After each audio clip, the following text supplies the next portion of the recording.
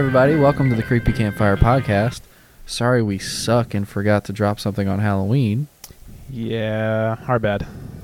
but it's okay. We're going to make up for it. Jordan's got an awesome tale for the campfire today. What do you have for us, Jordan? Today's episode is going to be based on an heiress named Dorothy Arnold. This is going to be our first missing persons case. They won't all turn out the same, I'm sure, but this one piqued my interest. It's about a woman named Dorothy Arnold. It's a little bit older. It's from 1910, but it is still unsolved to this day. Okay. What about this piqued your interest? Because I've never heard about this. With your suggestion, I looked up just more notable missing person cases, and this was on like the top 10 on one of the lists that I found. But I liked the time frame and the some of the circumstances involved, and it just kind of seemed mysterious. And I liked the fact that it still hadn't been solved. I mean, you would hope for some kind of resolution, and of course, at the end of this, it'll all be our speculation. Mm-hmm. But just brings me back to the good old days of unsolved mysteries. yeah. So it just seemed like fun. Plus, we've already done a couple that were not necessarily tied up so pretty, so we are continuing that trail so far. That theme of messy endings. of not necessarily conclusive situations. Gotcha. So how this will kind of go, I'll give you a little bit of background first and foremost, give you a little paint a picture of kind of her family, her upbringing, because it plays a lot into the whole situation about potential reasons she could have gone missing. So she disappeared on July 1st in 1910 from Manhattan, New York. She was declared dead in absentia years later, and what that means is that she was legally declared dead without necessarily physical proof.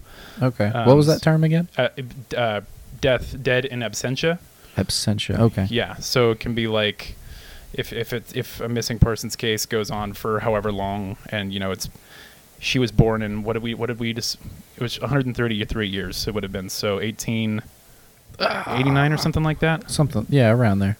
Late 1880s. So there's no way she could be alive today. So they're like, she's dead, obviously, but we just don't necessarily know how. Mm-hmm. So she was an American socialite and heiress who disappeared while walking on Fifth Avenue in New York City, which was at the time especially a very popular, still to this day, it's still a very popular street. So it's not very common for people to have gone missing around Central Park there. The circumstances surrounding her disappearance have never been resolved, and her fate remains unknown. So, like I said, we know she's dead, but we don't know why or how.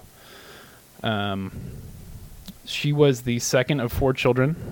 She was a daughter of perfume importer Francis Rose Arnold and his wife Mary Martha Parks Arnold. That's a very niche industry, perfume importer. Perfume importers, yeah. Back when all of the jobs out there were like, there was definitely a class. Mm-hmm.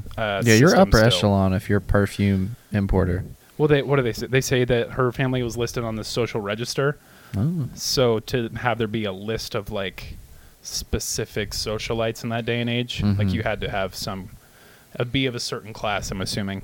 Which, I've never been to that area, but I am under the understanding that the New England area, it's very, very, people care about old money. Mm-hmm. I guess is a way to put that. But then again, I guess you could kind of say that about anywhere, because I grew up in the South, and like, there's old money there too. And what we'd be calling old money right now in their day and age was just money. Was just current money. They might have been. I'm sure they. So her dad was a perfume importer, so they're probably coming from money. Yeah. Because a lot of things happen through. What do they call that when you hire somebody that's in the family? What's that specific term? Oh. Is it nepotism, Jordan? Nepotism. Now you get to sound smart. Thanks, Google. Okay, so I would assume that a lot of things back then, at least like job or career-wise, were acquired through some sort of nepotism, or because obviously your family was already in some sort of, like, again, the caste system that still but see, like, I feel like early nepotism I don't feel like it was a bad thing. Like, because owning your own business, I feel, was a lot more common back in those days. So it's only natural. Like, you start a business, who's the easiest people to bring in as employees but your family. Yeah. And the government, I don't think that's necessarily a great idea. But well, and there was a lot less saturation in the market overall. I mean, there was just less people, less business ideas out there. It's well, not, and you couldn't get on the internet and order Exactly. something from across the world. You had to go to your local There local weren't store. self-starters every other day. Yeah. Something popping up literally every day. Yeah. So, yeah, okay. So her parents were from some money. She had two younger siblings, Dan Hinckley and Marjorie Brewster. Her father, Francis, was a Harvard University graduate who is a partner of F.R. Arnold and Company, which imported fancy goods. Which that's all they gave me was fancy goods. Fancy goods. So I'm assuming besides perfume, maybe I don't know, like maybe fine Swan clothing neck, or anything. maybe music or alcohol or paraphernalia of sorts back then. I'm not sure, but fancy goods. Her aunt Harriet Maria Arnold was married to Supreme Court Justice Rufus W. Peckham. They were descendants of English passengers. Peckham. Try not to laugh at We're going to leave that one there. Peckham one more time. So they were all descendants of English passengers who arrived in America on the Mayflower, of course. Old money, I'm telling you. Old money. Well, yeah, like original money. Arnold's mother hailed from Montreal, Quebec, Canada. And again, due to their social standing, the family was listed in the social register. So I'm assuming that just means that they're in the upper echelon of societal ranks. Yeah, they had money and people cared about it. Mm-hmm. She was well educated. She went to the Velton School for Girls in New York City. And this is Dorothy, right? This is Dorothy Arnold, yeah. Okay. So she went to Velton School for Girls in New York City and then attended Bryn Mawr College, where she majored in literature and language, from which she graduated in 1905. After graduating, she continued to live at their family home at 108 East 79th Street and attempted to begin a career as a writer. She wanted to be a writer, which her family did not necessarily support. Again, because they didn't think she'd be able to make a living at it. And well, in writing, I mean, especially back then, unless you were a known author, there wasn't a lot of prestige in it. Well, yeah, and if your family is already known for doing one thing, then they usually back in the day would have you kind of just carry that mantle. You go in the family business. Exactly. But she didn't want to do that. She had her own ideas, apparently. In spring of 1910, she submitted a short story to McClure's magazine, which was rejected, which apparently she was, I mean, obviously not very happy about, but she kept working on her writing career. Her friends and family, who were largely amused by her writing aspirations, didn't think that she'd make a career out of it, teased her about that rejection. This prompted Arnold to rent a post office box to receive correspondence from magazines and publishing houses. And then she submitted a second short story not long after called The Poinsettia and the Flame in November of 1910. Oh, yeah, just later that year. That story was also rejected. So she's 2 for 2. I gotta say that the title makes it sound appealing. Like, I would read something called that. Yeah. Sounds like a good movie.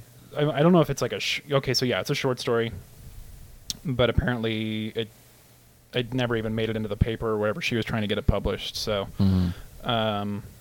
according to her friends, the second rejection left her dejected and embarrassed. 2 months before she disappeared, she asked her father if she could take an apartment in Greenwich Village so she could continue to write. The dad, Francis, her dad, forbade Dorothy to move out of the family home, telling her that a good writer can write anywhere. So she continued to pursue the writing career, but found no success. So that's just kind of a little bit of a background on her, what she wanted to do, why her family didn't necessarily support it, which all kind of plays into potential reasoning that we'll go into. That's all important, too, because it's just documentation that she exists, Yeah. which I know sounds silly, But a lot of times, especially in these types of cases, people argue that maybe this person didn't even exist, that it was, or like why be bothered? Why necessarily care about it? What was so interesting about her? Why are we doing this? Yeah. What clout did she have? Which, even if someone had no clout and you were just a street sweeper, but you went missing, that's still terrible. Yeah, but you want some backstory on her. You Yeah. want to know who she is before you go into it. Yeah. So now we'll go into the disappearance. So on the morning of December 12th, 1910, Dorothy informed her mother that she was going to go shopping for a dress to wear to her younger sister Marjorie's upcoming debutante party.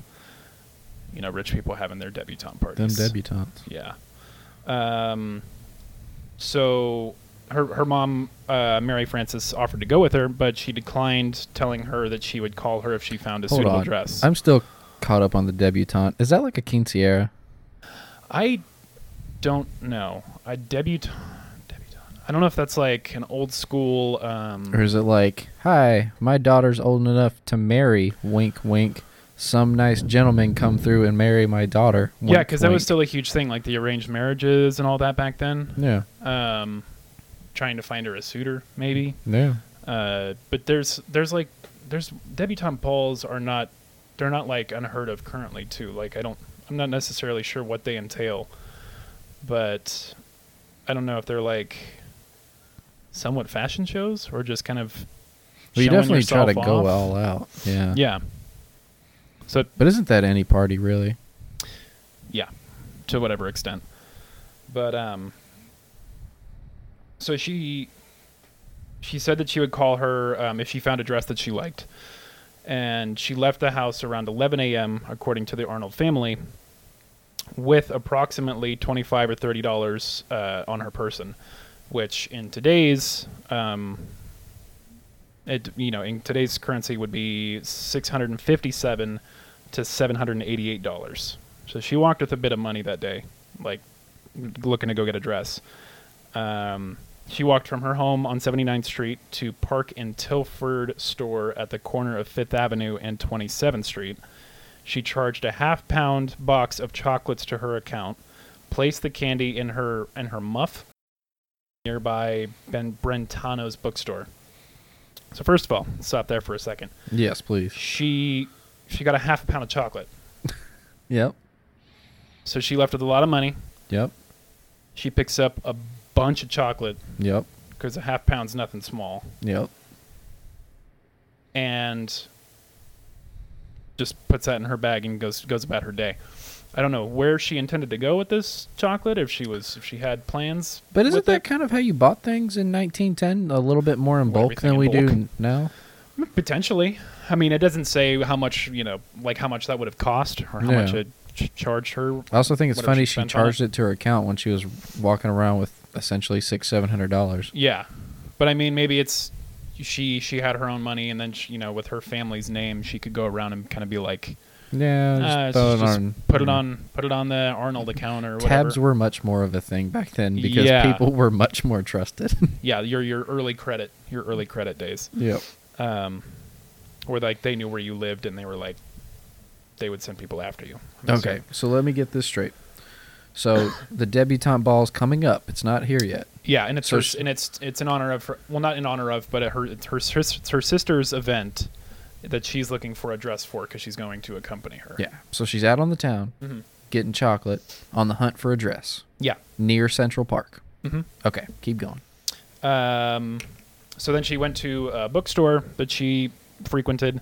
While she was there, she purchased Engaged Girl Sketches, a book of humorous essays by Emily Calvin Blake. Oh. Light reading. Yeah, just a couple books and I guess some drawings. The clerks who waited on her in both stores later said that she was courteous and did not exhibit any unusual behavior. Because again, this is the day that she disappeared, supposedly. Outside of the bookstore, she ran into a friend of hers named Gladys King, and King recalled Gladys. Never trust anyone named Gladys. Gladys. Yeah. Well, I feel like that was a much more common name back then, though. Like, Never trust anybody named Gladys. I've never Do you personally think met anybody about that named though? Gladys. Like you meet people's grandmas, and you're like, how were you 8 years old with that name? Like, bless my grandmother's Right. soul, but her first name was Ethel, and I cannot think of anyone having a good time at the age of 9 with the name of Ethel. You can't think of anybody below the age of 60 named Ethel or Like or just Gladys. oh, cute little Ethel. Yeah. Like I don't. You named your kid an old person's name. Yeah. That's just what it is. I mean, I very much understand. Like I get your meaning, because I've never met an Ethel or a Gladys. I've definitely heard those names, but only in reference to people from decades ago. Yeah. But that goes for a couple names, a couple other ones. Oh, there's many. Anyways. Okay, so from King's recollection, she said that the two spoke briefly about Marjorie, which was Dorothy's sister, the one that the party was going to be for. They spoke about the debutante party and that Dorothy seemed in good spirits. Gladys then excused herself to meet her mother for lunch at the Waldorf Astoria, which is, I don't know, some restaurant back there. This is in New York. I've never been. Have you ever been to New York? No, I've been as far north as Jersey. Oh, okay. So Yeah. close, but no Pip- cigar. Well, maybe Philly's closer. I don't know. I was in I don't know. I was in South Jersey, so I think That's right up Philly's on the closer. shorelines. Yeah. Is it? Yeah. Maybe. I don't know. I've not been on the East Coast A at couple all. hours away. That's about as close as I got. Yeah. So King recalled that Arnold told her she was going to walk home through Central Park. King last saw Arnold on 27th Street shortly before 2 p.m. when she turned to wave goodbye to her for a second time, which is the last time that apparently anybody had seen her. It's the last account of Dorothy Arnold's person. By early evening, Arnold had failed to return home for dinner. As she never missed meals without informing her family, the family became worried. They started calling Arnold's friends, or Dorothy Arnold, sorry, it just has her last name, Dorothy Arnold's friends to find her whereabouts, but no one had seen her. Shortly after midnight on December 13th, this is back to... okay, so this is a day later, after midnight on December 13th, because she disappeared on The 12th? December 12th. Okay, so from in the beginning when I say that she disappeared on July 1st, she didn't. She disappeared on December 12th. So, shortly after midnight on December 13th, the day after, Elsie Henry, one of Dorothy's friends, phoned the family to see if she had returned. Henry is... she said that Arnold's mother, Mary, answered the telephone and told her that Dorothy had returned home when she hadn't. Wait, who said that she had returned home? Her mom. Okay, so her mom is So telling... her friend called to see if she was home. Gotcha. The mom lied and said that she did come home Mhm. when she hadn't shown up yet. This is a day later. Mm-hmm.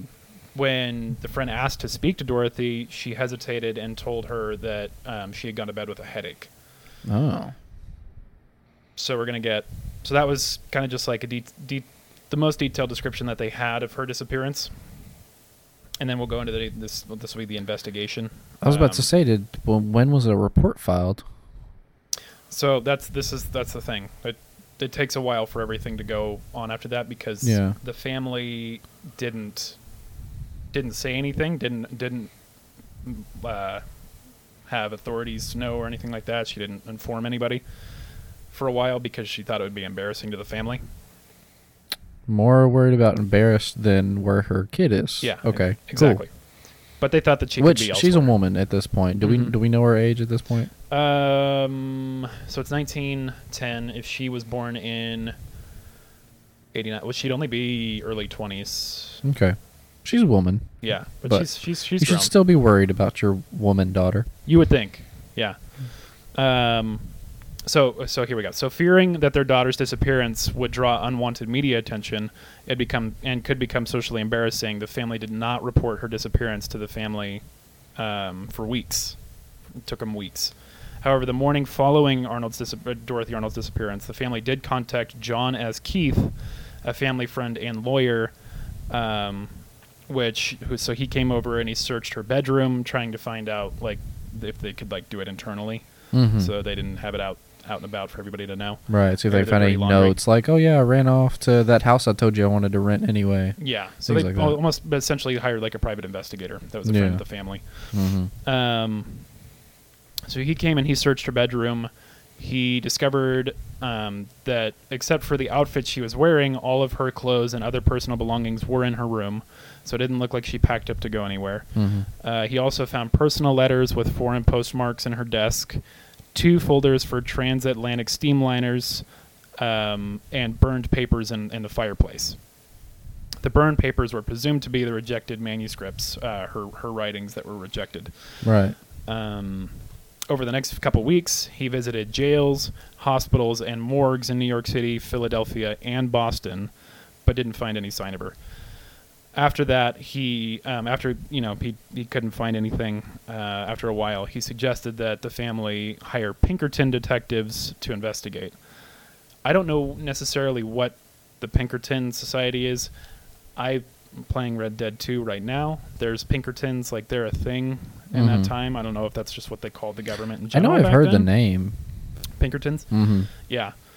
But so they hire some other investigators, because apparently they're not as well known either, so they're not going to the media and telling them that their daughter is missing. They also searched area hospitals and other places that she was known to go, but they found no trace of her. They also questioned her friends and former college classmates about her whereabouts, but nobody had seen her. As John Keith had found literature for the transatlantic steamliners in the room, they theorized that she might have eloped with a man to Europe, because she had a boyfriend that the family also did not approve of. No. They searched marriage records, but none were found with her name, so they didn't actually get married. They also after that they actually went overseas. They paid him enough to go overseas, like abroad, and try to find her still. So they're really shoveling out money to these people. Yeah, they had these investigators. They had a lot of it. I don't know how much, but they were well off. Several women matching her physical description were found, but her herself was not. Between Keith, which was the personal friend of the family, and the Pinkerton detectives, they still couldn't find her. They persuaded Francis, which was Dorothy's father, to call the police finally to get it out there. The police advised him to hold a press conference in order to get as much publicity as possible. He resisted the suggestion, but eventually agreed. That took them into the next month. So on January 25th, 1911, reporters gathered at Francis Arnold's New York City office, where he informed them of his daughter's disappearance and offered a $1,000 reward, which by today's standards would be $26,000. So it took him 6 months to hold a press conference. 1 month. So remember again, she didn't disappear in July. She disappeared in December, on December 12th. On the 25th of January, he had let them do the investigations. Gotcha. I was still thinking the July. Yeah, but then he finally let the police know, and now he's doing this press conference, offering $26,000 to have her found. I thought you said $1,000. It's $1,000, but by today's standards, it's $26,000. So that's what that was equivalent to back then. A lot of money. Try to find her. During the conference, reporters asked if it were possible that his daughter was still alive and had simply run away with a man, because he didn't allow her to date. Because again, the arranged marriage thing back then was a thing. He vehemently denied, saying that he would have been glad to see her associate more with young men than she did, especially some young men of brains and position, which was like kind of a dig at her current boyfriend, or at least the one that she had when she disappeared. Yeah. He says he doesn't approve of young men who have nothing to do. Reporters soon discovered that Francis Arnold's comment was in reference to George Griscom Jr., which was Dorothy's boyfriend. They had met at Bryn Mawr University, where she went to college, and who she was romantically involved with. He was a 42-year-old engineer who came from a wealthy Pennsylvania family with whom he still lived at the Kenmar Hotel in Pittsburgh. Reporters also discovered that in September of 1910, Dorothy had lied to her parents and told them that she was going to visit a former Bryn Mawr classmate in Boston. Instead, she spent a week in a hotel with Griscom. I mean, technically, he was a classmate, so... Yeah, well, yeah. Yeah, so she got around that one. Still not okay. We don't condone. No, and neither did her parents. So she shacked up with him for a week in a hotel. And her parents found out after she had pawned $500 worth of jewels to finance their week-long stay. So they weren't staying at any small hotel. Well, no, but like to go that far to pawn some family jewels, Right? Yeah. She must have been like a black sheep or something, because apparently her and her family did not get along very well. No. After returning home from that stint, her parents forbade her to continue the relationship with Griscom Jr. because they found him unsuitable. Despite her parents' disapproval, she continued to correspond with him, like write letters back and forth, and they saw each other for a final time in early November, shortly before Griscom Jr. left on a vacation with his parents. So a month before she disappeared was the last time that he saw her. Okay. After her disappearance, George was found vacationing with his parents in Florence, Italy. The Arnold family sent him a telegram on December 16th asking for information about Dorothy's disappearance. So that's 4 days after she supposedly disappeared. They sent him a telegram asking about it. And in return, he denied any knowledge of her whereabouts and claimed to know nothing of her disappearance. In early January 1911, Dorothy's mother, Mary, and her brother, John, traveled to Italy by ship to forcibly interrogate him. They met him in his hotel in Italy on January 16th, and he continued to maintain that he had absolutely no idea where she was. I mean, was he at least worried, though? Like, yeah, he was worried, and it goes a little further into that. Okay, just making sure. But he doesn't know where she is. If you told me my girlfriend's missing, I wouldn't just be like, nope, I don't know. Yeah, I don't know. I'd be like, well, do we know? Is she okay? Where she was? Let's figure it out, right? Yeah. So they demanded that he give them any letters that she had written to him, so that they could try to find clues, I suppose. But he said that he destroyed all of them, I guess. Upon his return to the United States in February of 1911, he told the press that he intended to marry Dorothy once she was found, and on the condition that her mother approved of the marriage. Mary later told reporters she would never approve of them two being together. In the months following the announcement of Dorothy Arnold's disappearance, George Griscom Jr. spent thousands of dollars in ads in major newspapers asking her to come home, thinking that she was just out and about, just not being home. Yeah. So there are some rumors, some theories, and some alleged sightings, because apparently they had a lot of people calling in claiming to be her, and saying that she was just out and about wherever, just kind of living her own life. Yeah.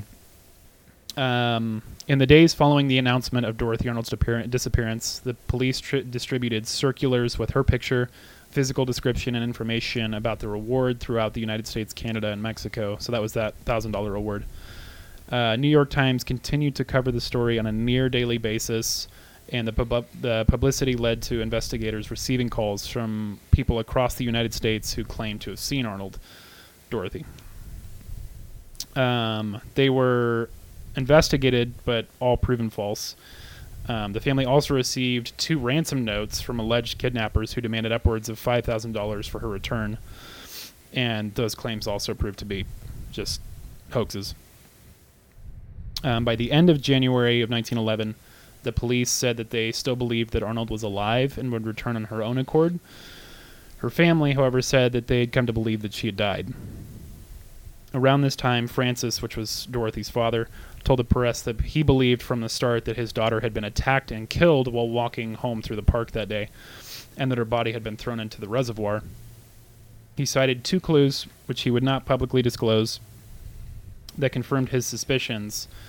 But police dismissed his theory because in the days leading up to her disappearance, the temperature in New York City was below 21 degrees, and the reservoir was frozen solid. So there's no way that she would have washed up in there because she would just be essentially laying on top of it if somebody had thrown her in there. But please tell me that he tells us his clues later.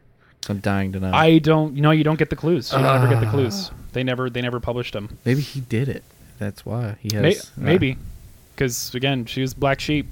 Maybe he didn't approve of and like it would make her lifestyle. It would make even more sense to me if the lake was frozen. You hear about in the Great Lakes people getting tossed out there all the time, Mm-hmm. like ice fishermen. You just cut a hole open, drop them down. There you go. Yeah, I could see that. That'd be a lot of work. I mean, it's worth it to not get caught for murder. And you would think you'd get noticed in this. And I've never been to Central Park, like I said, but I'm assuming it was it was still pretty popular. Like a lot of people walking throughout. Yeah. I mean, I know it's a huge park. Oh yeah. But you would think that.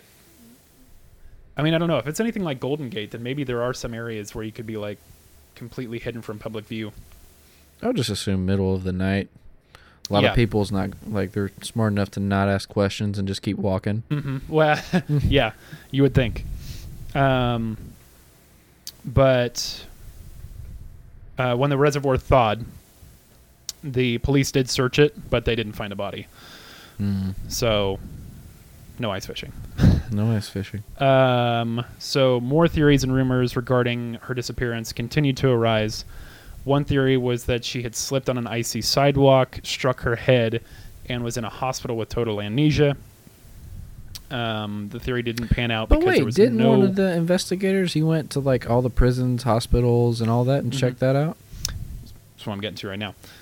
It didn't pan out because there were no women matching her description in area hospitals who had sustained a concussion. Other theories arose that Arnold had been drugged and abducted, but that theory was considered unlikely as she was last seen on a busy street in mid-afternoon. Her boyfriend George Griscom Jr. theorized that she had committed suicide because she was despondent or. Well, yeah, she's going through some career failure. Yeah, because she was depressed about her failings as far as her family writing hates career. her man. Yeah, her family doesn't approve of her relationship. She doesn't approve of her family. Yeah. Got this big debutante ball to go try to find a dress for. Finding a dress is stressful. Any man that shopped with his wife knows how stressful that can be. Yeah. Yeah, I mean, I would assume, hopefully she wouldn't commit suicide over a dress, but... No. Maybe over all of those things on combined. the cake. She was like, you know what? Yeah. Not worth the I stress. can't find it today. It's better I not go, right?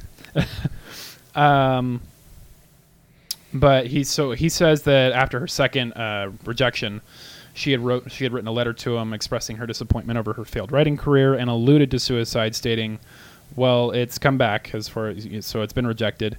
McClure has turned me down, and failure stares me in the face. All I can see ahead is a long road with no turning.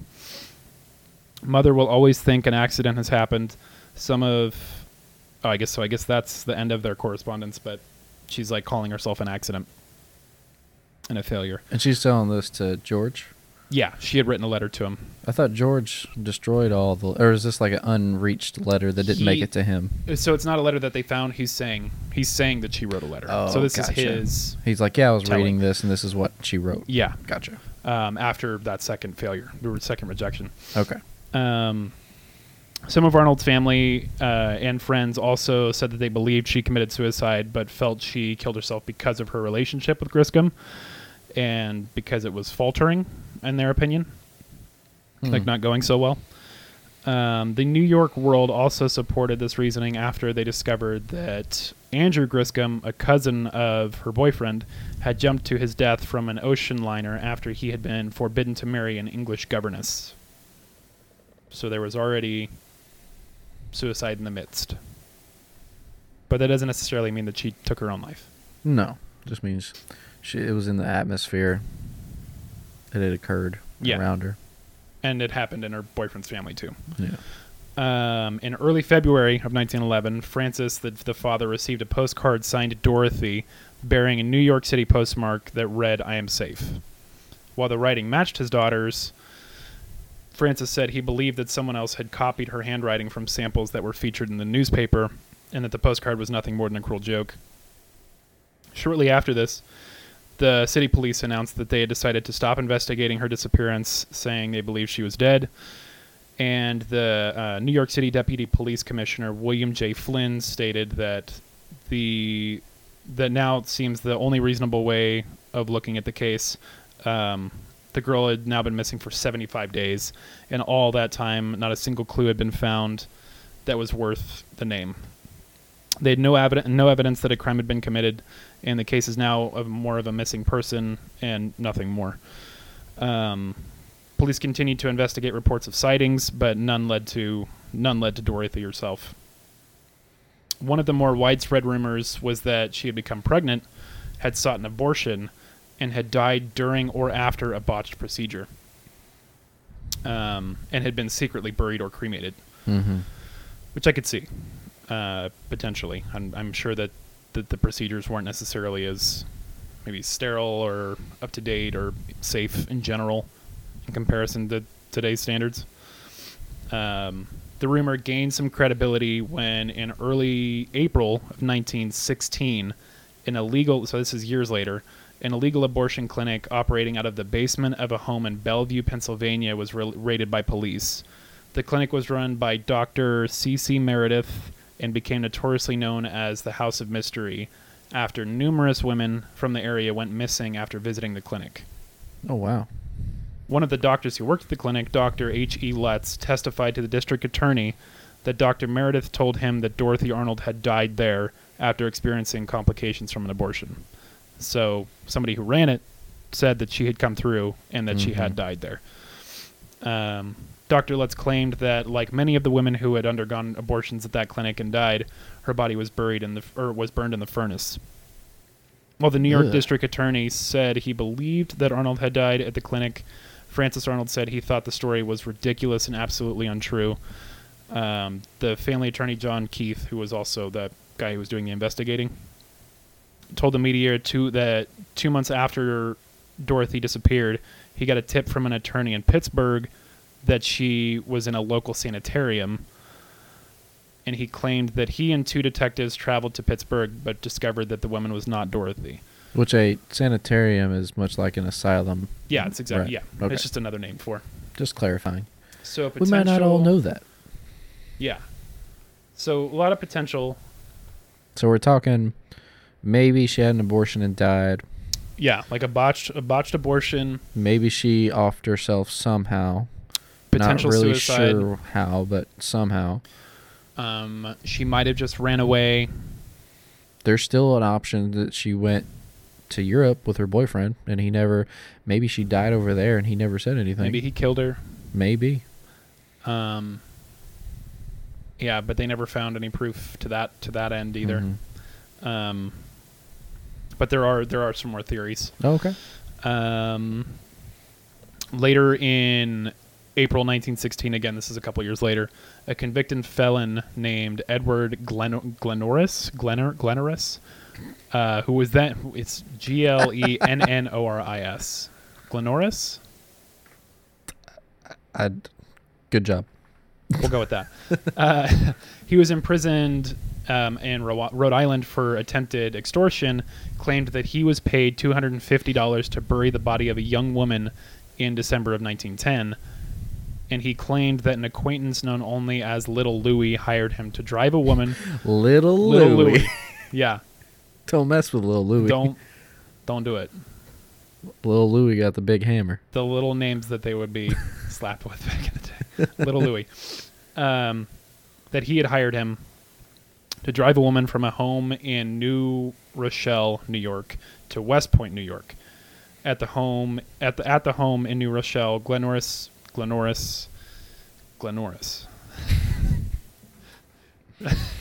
Such a weird name.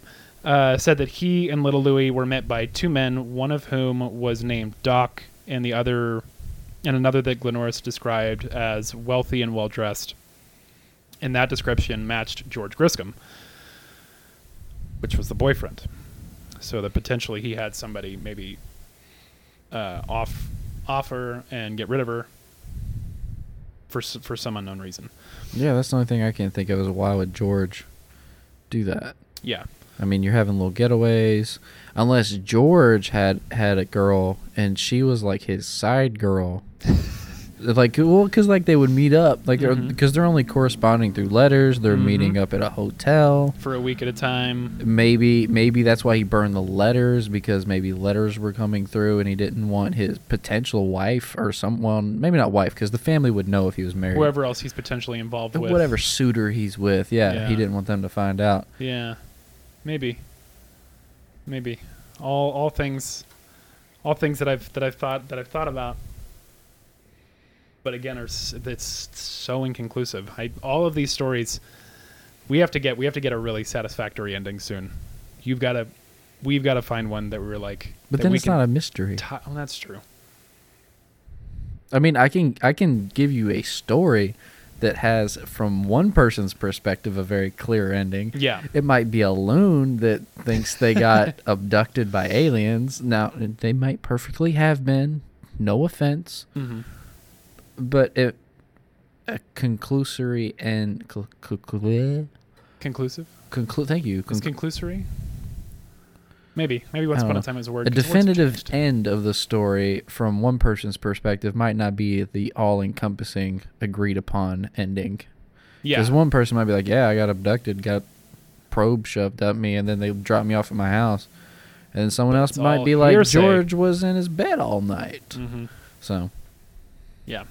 So there's so many potential. Yeah. So much potential. That's what makes it fun. You just get to drift off into tangent land.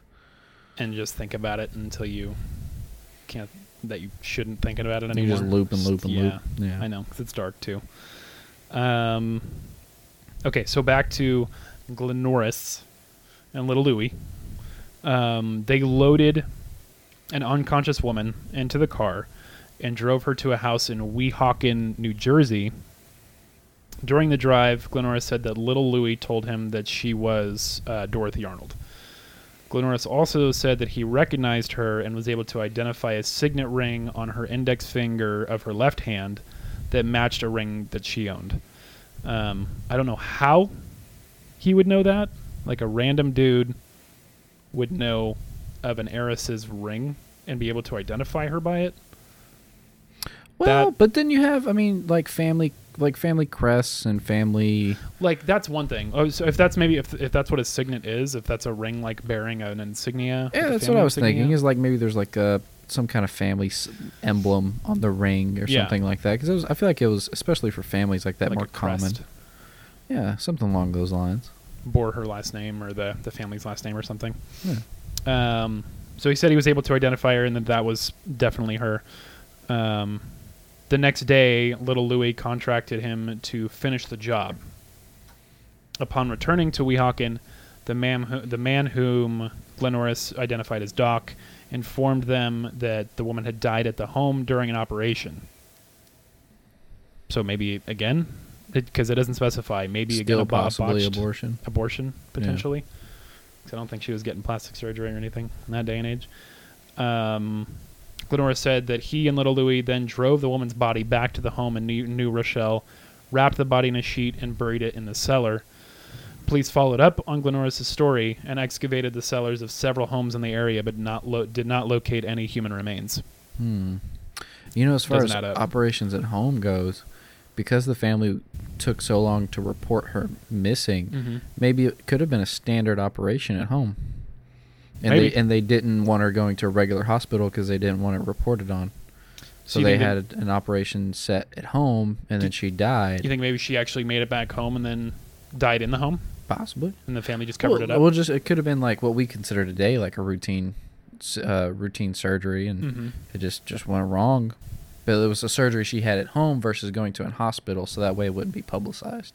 Yeah, and her name wouldn't be in any records that anybody would have seen. And then she just didn't make it, so then Little Louie got called up. There's that potential. Again, there's potential for so many different endings. So, aftermath. Years after she disappeared, numerous alleged sightings from all over the United States were still being reported, and police continued to investigate the reports, but all proved to be false. The family also continued to receive letters from women claiming to be her. These were also investigated and also proved to be false. The case gained attention again in 1921 when, during a lecture in New York, Captain John H. Ayers of the Bureau of Missing Persons claimed that her fate had been known to the Bureau and her family for some time. He refused to elaborate and would not say if Arnold was dead or alive, but the following day he claimed that he was misquoted and denied that Arnold's fate was known. So, apparently he came out and said definitively that not only did the Bureau know where she was or if she had died, but the family also knew. And then the day after that, somebody quoted him saying that was all baloney, that he was misquoted.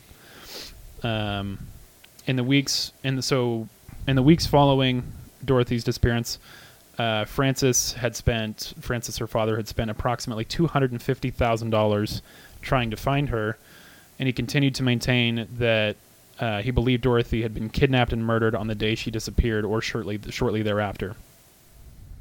He died in 1922, in April of 1922, the father did. In his will, he intentionally made no provisions for Dorothy, stating that he was satisfied that she is not alive. I gotta be honest though, I would do the same thing.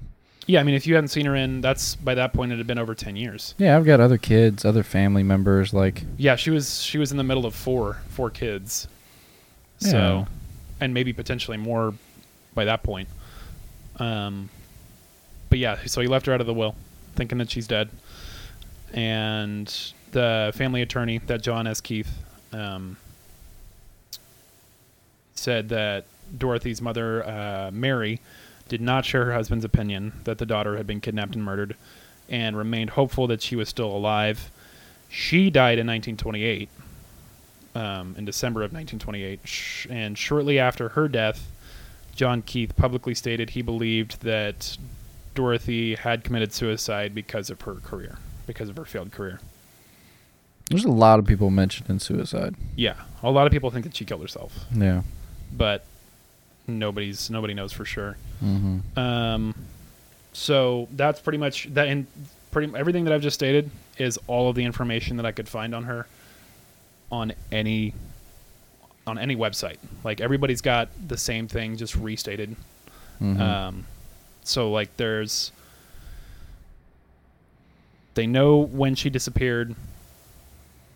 I mean, potentially, given the last known whereabouts, they have the potential. So these are like the broken down theories. So she could have died in the botched abortion. Multiple people claiming this happened and that they disposed of the body. But the people that claim that were all convicts, and not one could provide a bit of proof for their claims. And additionally, her behavior is not at all consistent with that of a pregnant woman. So nobody thought she was pregnant before she died. Mm-hmm. They claim that her boyfriend could have got rid of her, the 42-year-old George Griscom. And whoa! He was 42. He was 42. Yeah. That just clicked. Yeah, he was almost twice her age. So, all right. Yeah. And they did not approve of them being together.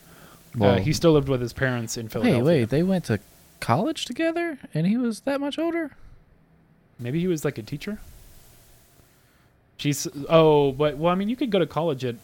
Yeah, you can go at any age, but it's just. It just says that they both went to Bryn Mawr University, which I'm assuming is a. I guess he could have been getting like a doctorate while she was getting a bachelor's. Yeah, and I think that, I mean, I'm assuming that with how wealthy the family was, maybe it was like a private school, and maybe the private institutions did things a little differently. You could go there for whatever you were looking to learn. Which I know age gaps, especially farther back in the day, were not uncommon. But no. It's still a little odd. 20 years is a bit much, but it's not like it's unheard of, and even in today's standards. Yeah. And if you're happy, good for you. You live a happy life. Yeah.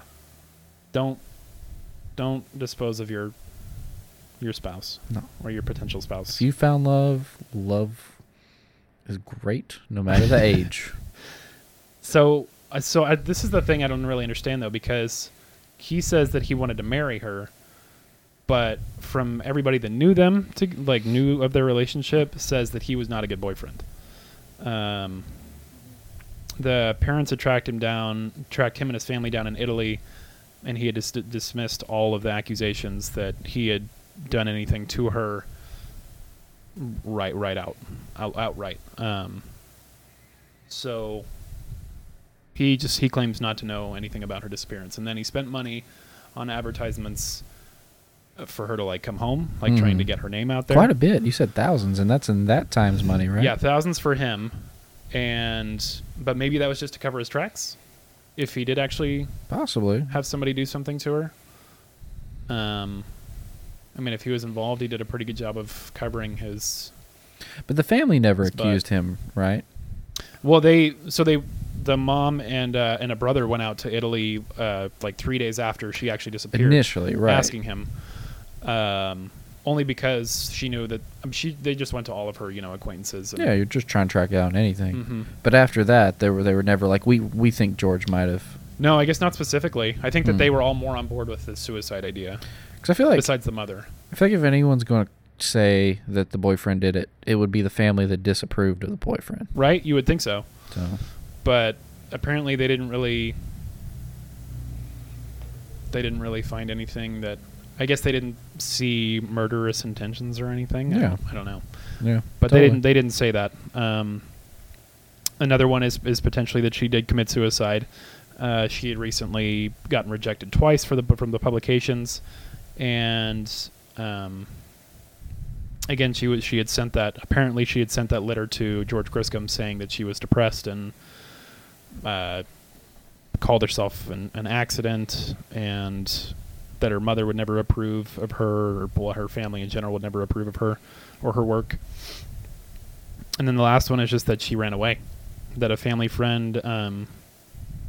Apparently, a family friend reported seeing her in Alabama with another man, and a 43-year-old divorced clerk named Dorothy Arnold, born in New York and living in Manhattan, is listed in the 1930 United States Census.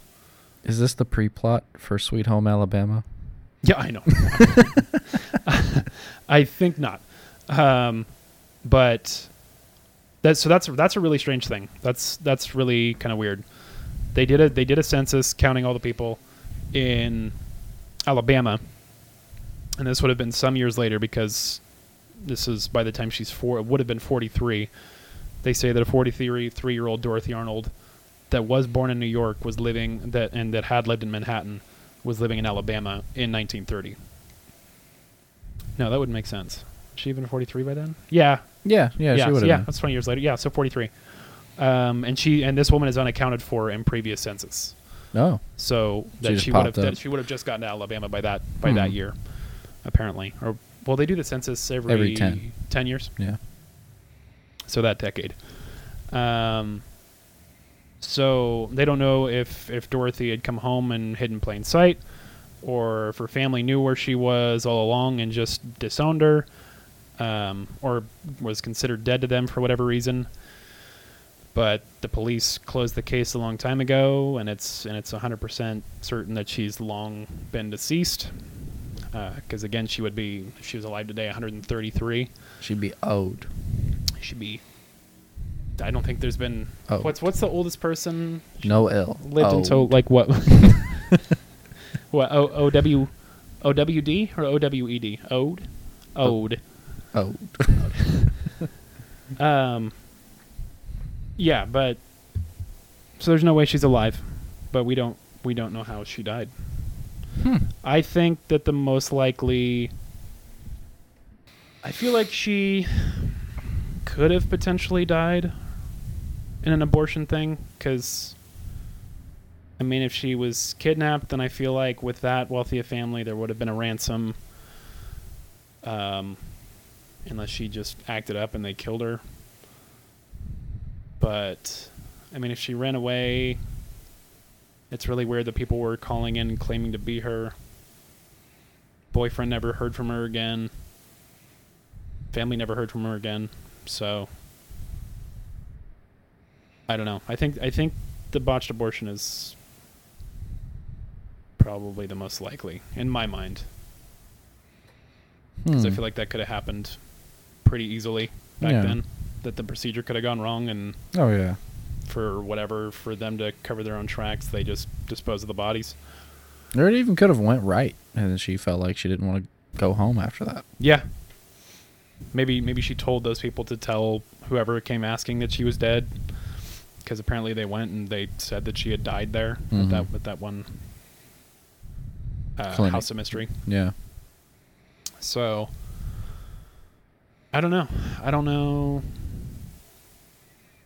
I like, nobody knows how she died.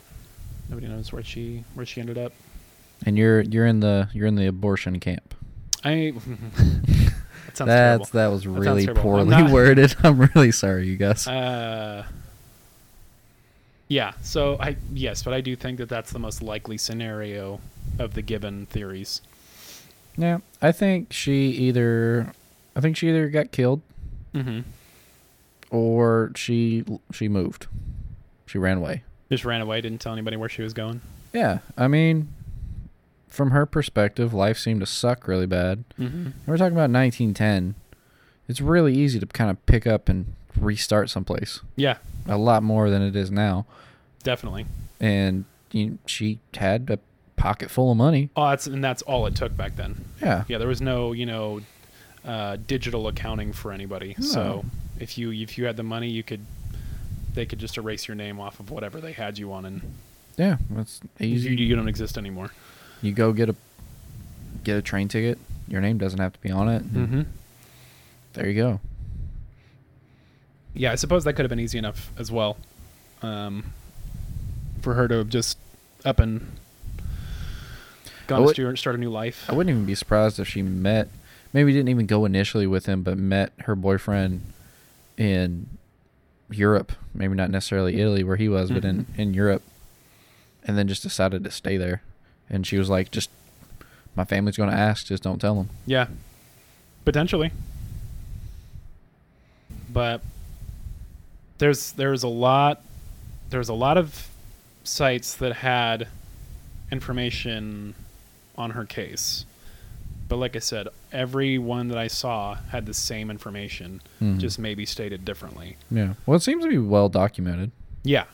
For the little information that they had, they've put together a pretty decent picture. I mean, obviously there's not a satisfactory ending, but that's what makes it so. Yeah. I expected something. I don't know, them to find tuft of her hair, or like any physical evidence. A shirt she left behind, or the half pound of chocolate that she made off with. Just melting on the sidewalk. Yeah. Oh, that's so sad. Yeah.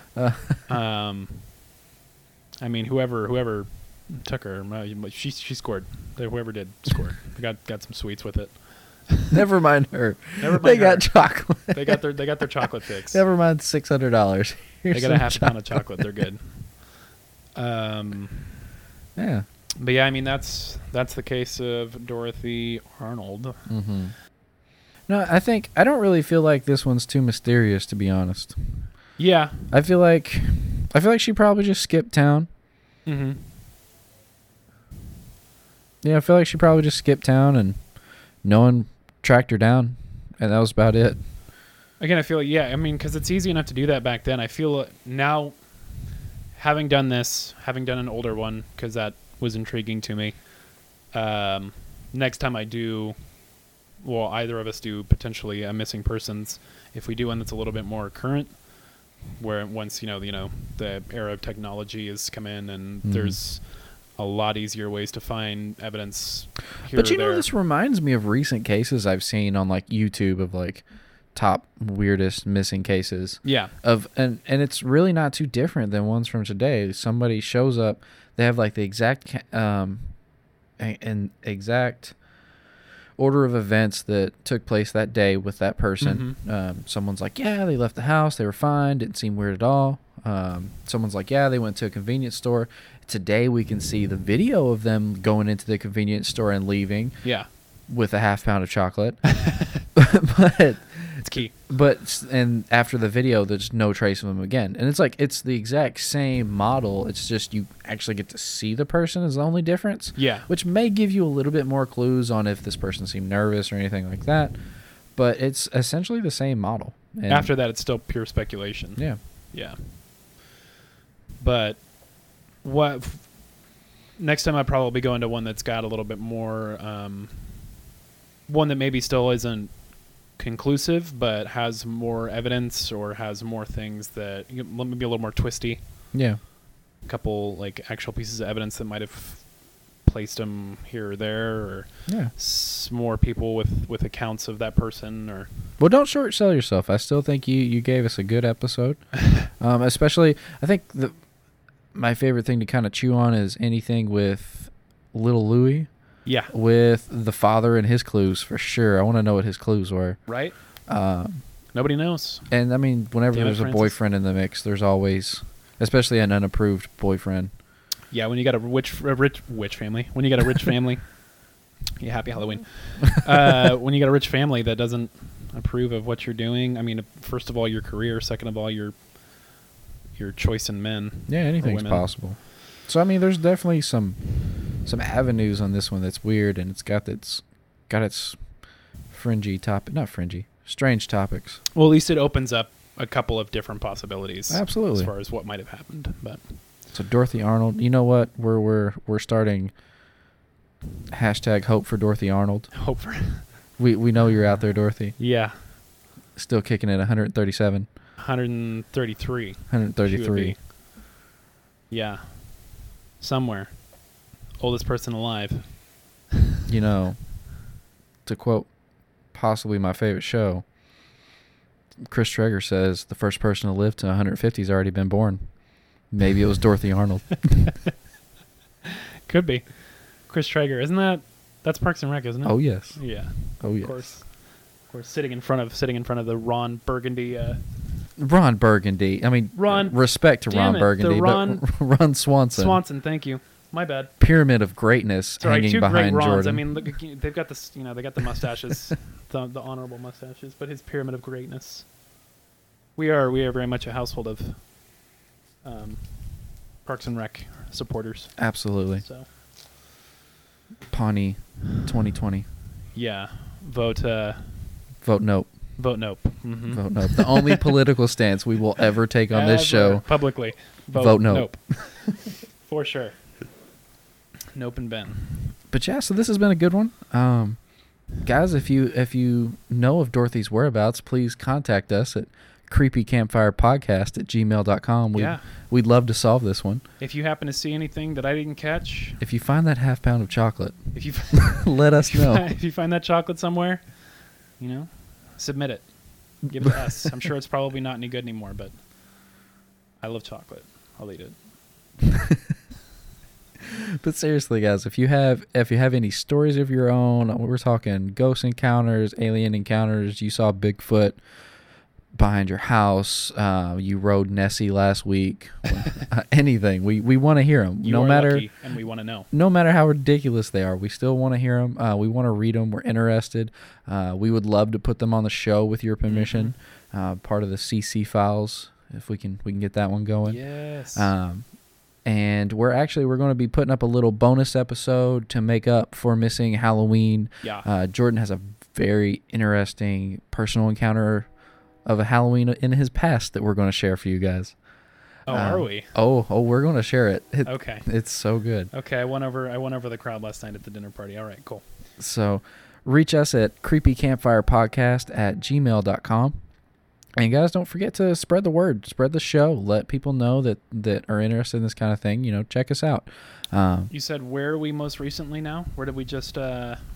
Where's our latest listener? How far are we reaching? Oh, our reach. So we are in 7 countries now. Awesome. Yeah, it's pretty sweet. We still haven't crazy. hit all It's crazy to 50 think. states, but we're international. Yeah. So, All in stride, small baby hey, steps. that's right. Hey, we're just happy anyone at all is listening. Yeah. That could be 7 people. 7 people. Yeah, totally. Plenty. It's not plenty. It's not enough. But it's a start. It keeps us going. That's the important thing. Yeah. But yes, so reach us, creepycampfirepodcast@gmail.com. Don't forget to spread the word. Share us on social media. Tell a friend. Anything helps. We really appreciate it. And if you could leave us a review and subscribe to the show, we'd really appreciate it. Helps other people find it.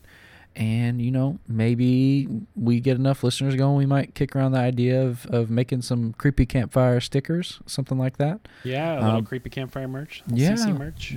But that's in the future. Right now, we're just trying to have some fun telling stories around the campfire, like our good old Dorothy Arnold. Yeah. So, poor Dorothy. Until next time, listeners, remember, stay toasty. Stay toasty.